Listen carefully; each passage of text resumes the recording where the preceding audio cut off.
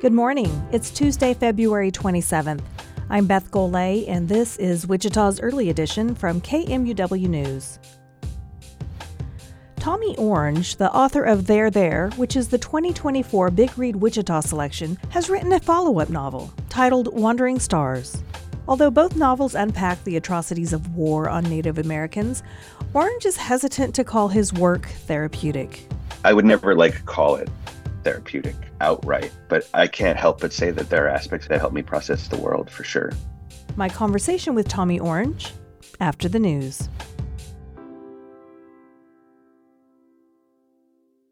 The city of Wichita is taking an inventory of lead water lines throughout its system in response to proposed new federal regulations and is asking for residents' help.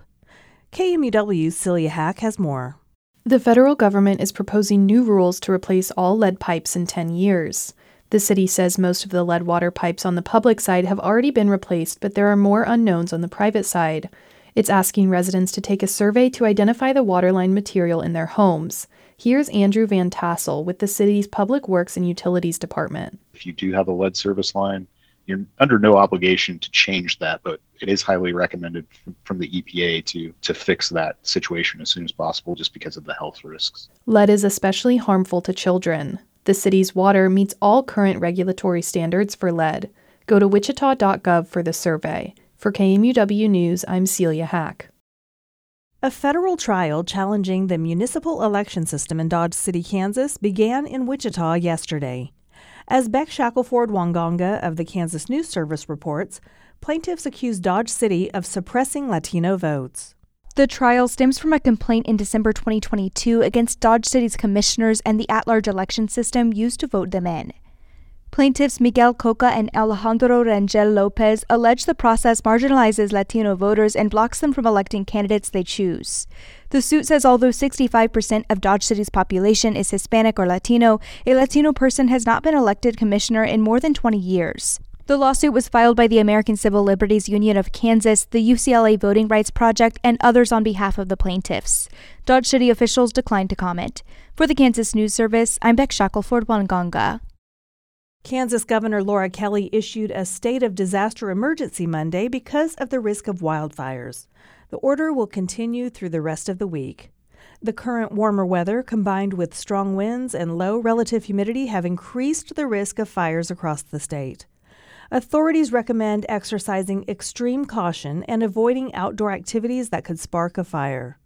The Operations Center for the state's Division of Emergency Management in Topeka will begin staffing today in case local responders need help with fires. Teachers in Kansas say behavior problems and other issues in the classroom are taking a toll on their mental health. KMUW's Suzanne Perez has more. A group of teachers from across the state addressed Kansas lawmakers recently during a House committee meeting. They said more students are dealing with trauma at home, and it affects their performance and behavior in the classroom. Marysville High School teacher Carla Wolf says schools aren't doing enough to support teachers' mental health. A lot of districts pay lip service to it, and they'll say stuff like, oh, make sure you get some rest and take care of yourself.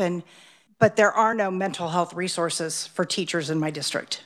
Teachers urge lawmakers to fully fund special education so that schools can have more counselors and social workers. For KMUW News, I'm Suzanne Perez. The Kansas Department of Corrections and Kansas Bureau of Investigation are looking into the death of an inmate from Wichita at the Lansing Correctional Facility. Here's Beck Shackelford-Wangonga again with more. 51-year-old Eric Avila died Saturday, according to state officials. He was found unresponsive in his cell and pronounced dead after emergency workers tried to save him. Avila's cause of death is undetermined, pending the results of an independent autopsy. Avila was serving a more than 20-year sentence on murder and kidnapping charges for killing his girlfriend in 2012 in Wichita. For the Kansas News Service, I'm Beck Shackelford-Wangonga. The city of Wichita is continuing to take applications for its Way to Work program. The Summer Youth Jobs program helps area teenagers ages 14 to 17 get connected to employers and learn work and employment skills. Program participants and their parents are required to attend a meeting on March 8th to learn more about the program. Nichelle Williams is with the city. She says that parents are vital to the success of the program. You are the key, and we value your opinion and we value your support. And when I say that, what we're looking for is we want to make sure that by us doing that, you are at the table to hear exactly the expectations for the summer. Students get paid almost $9 an hour. To learn more, go to wichita.gov. The Wichita Wind Surge has named a new general manager. Matt Hamilton has worked in minor league baseball since 2018. For the last 2 seasons, he was part of the front office staff of the Scranton Wilkes-Barre Rail Riders, a AAA affiliate in Pennsylvania. Before working in baseball, Hamilton spent several years as a television journalist in Texas. He replaces Bob Moulette, who had been with the Wind Surge since 2019 when the team moved to Wichita.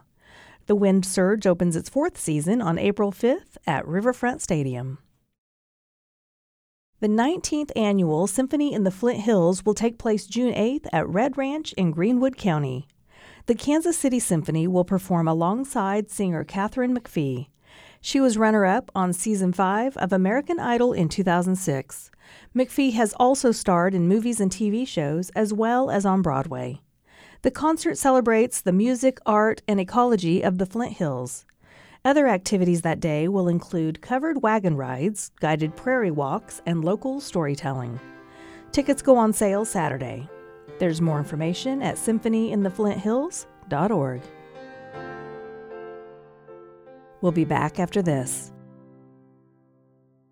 The stories our families share often have a tremendous impact on who we become and what we pass on to future generations. From stories shared around the dinner table to those we've heard well into adulthood, these stories are important and should be remembered and celebrated. We'll be sharing some of these stories at KMUW's Wichita's Big Read event on April 19th. If you have a family story to share, go to kmuw.org to find out more info and apply to be a speaker today. This is Wichita's Early Edition. I'm Beth Golay. The selection for 2024 Big Read Wichita, which launches in March, is There by Tommy Orange.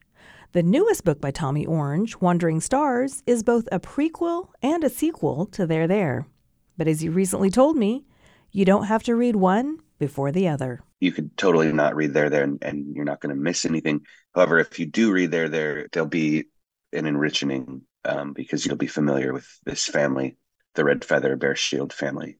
So I hadn't intended on having a historical piece. It sort of happened by chance. I was writing a straightforward sequel, and I happened upon this piece of history about the prison castle in St. Augustine called Fort Marion.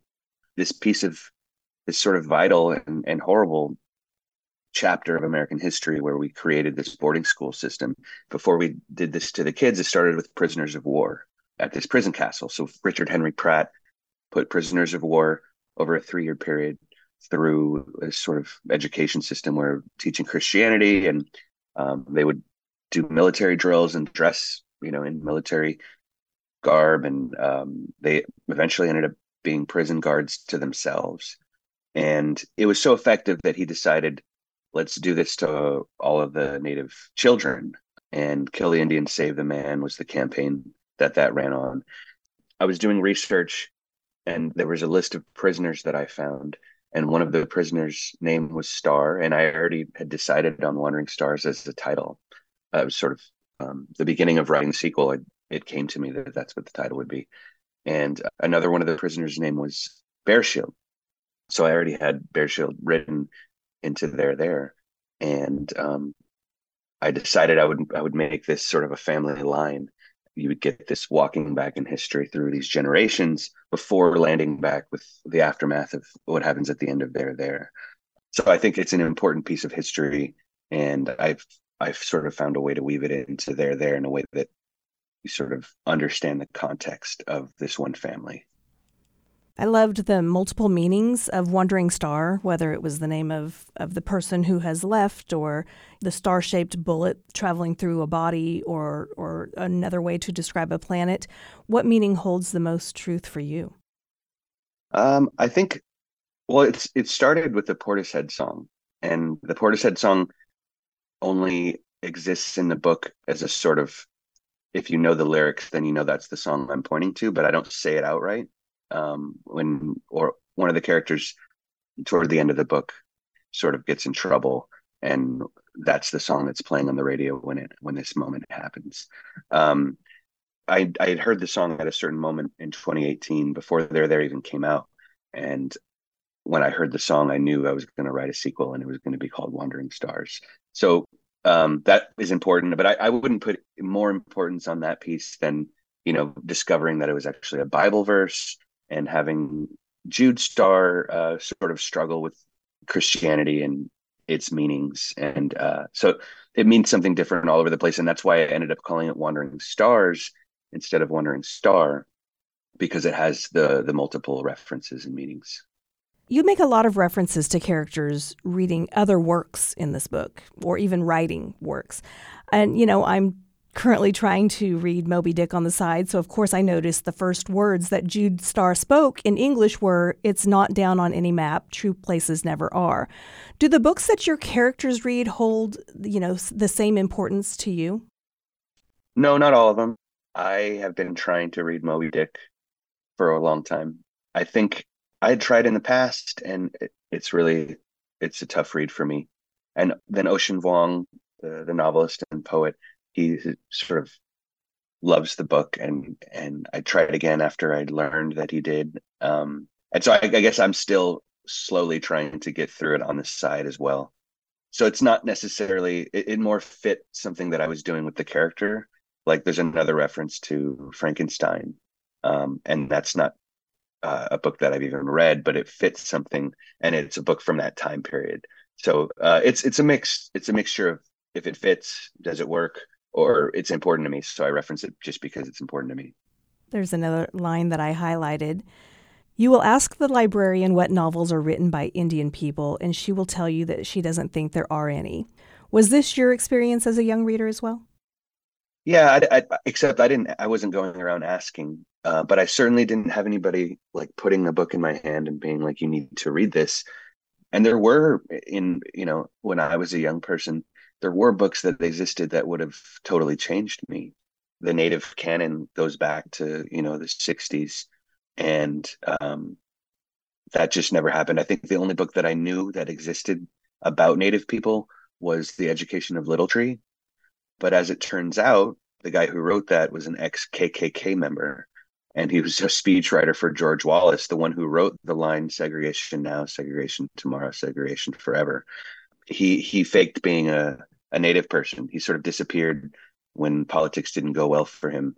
People weren't being conservative enough, and he disappeared, and then years later came back and had long hair and was calling himself Cherokee, and he changed his name from Asa Earl Carter to Forrest Carter. And he ended up writing a book called The Education of Little Tree, and that was taught in schools for years, even after people knew that this guy was not who he said. Not, he wasn't a Native person. So that was the only book that I knew about growing up. It was written by an ethnic fraud person, and there was no accurate details about Cherokee people in it. Did writing this book affect you at all? Was it therapeutic? I think in part. I would never say that's the whole of the effect that's happening. I think writing is a way that I process the world and pain, thinking and feeling through writing. And there are aspects of it definitely that I think address things and clarify things that inside that feel good and make me feel better. But it's painstaking work, and I would never call it therapeutic outright, but I can't help but say that there are aspects that help me process the world for sure. Wandering Stars is out today, and my entire interview with Tommy Orange is available in the Marginalia podcast at kmuw.org. Thanks for joining us for Wichita's Early Edition. We'll be back again tomorrow. For KMUW News, I'm Beth Golay.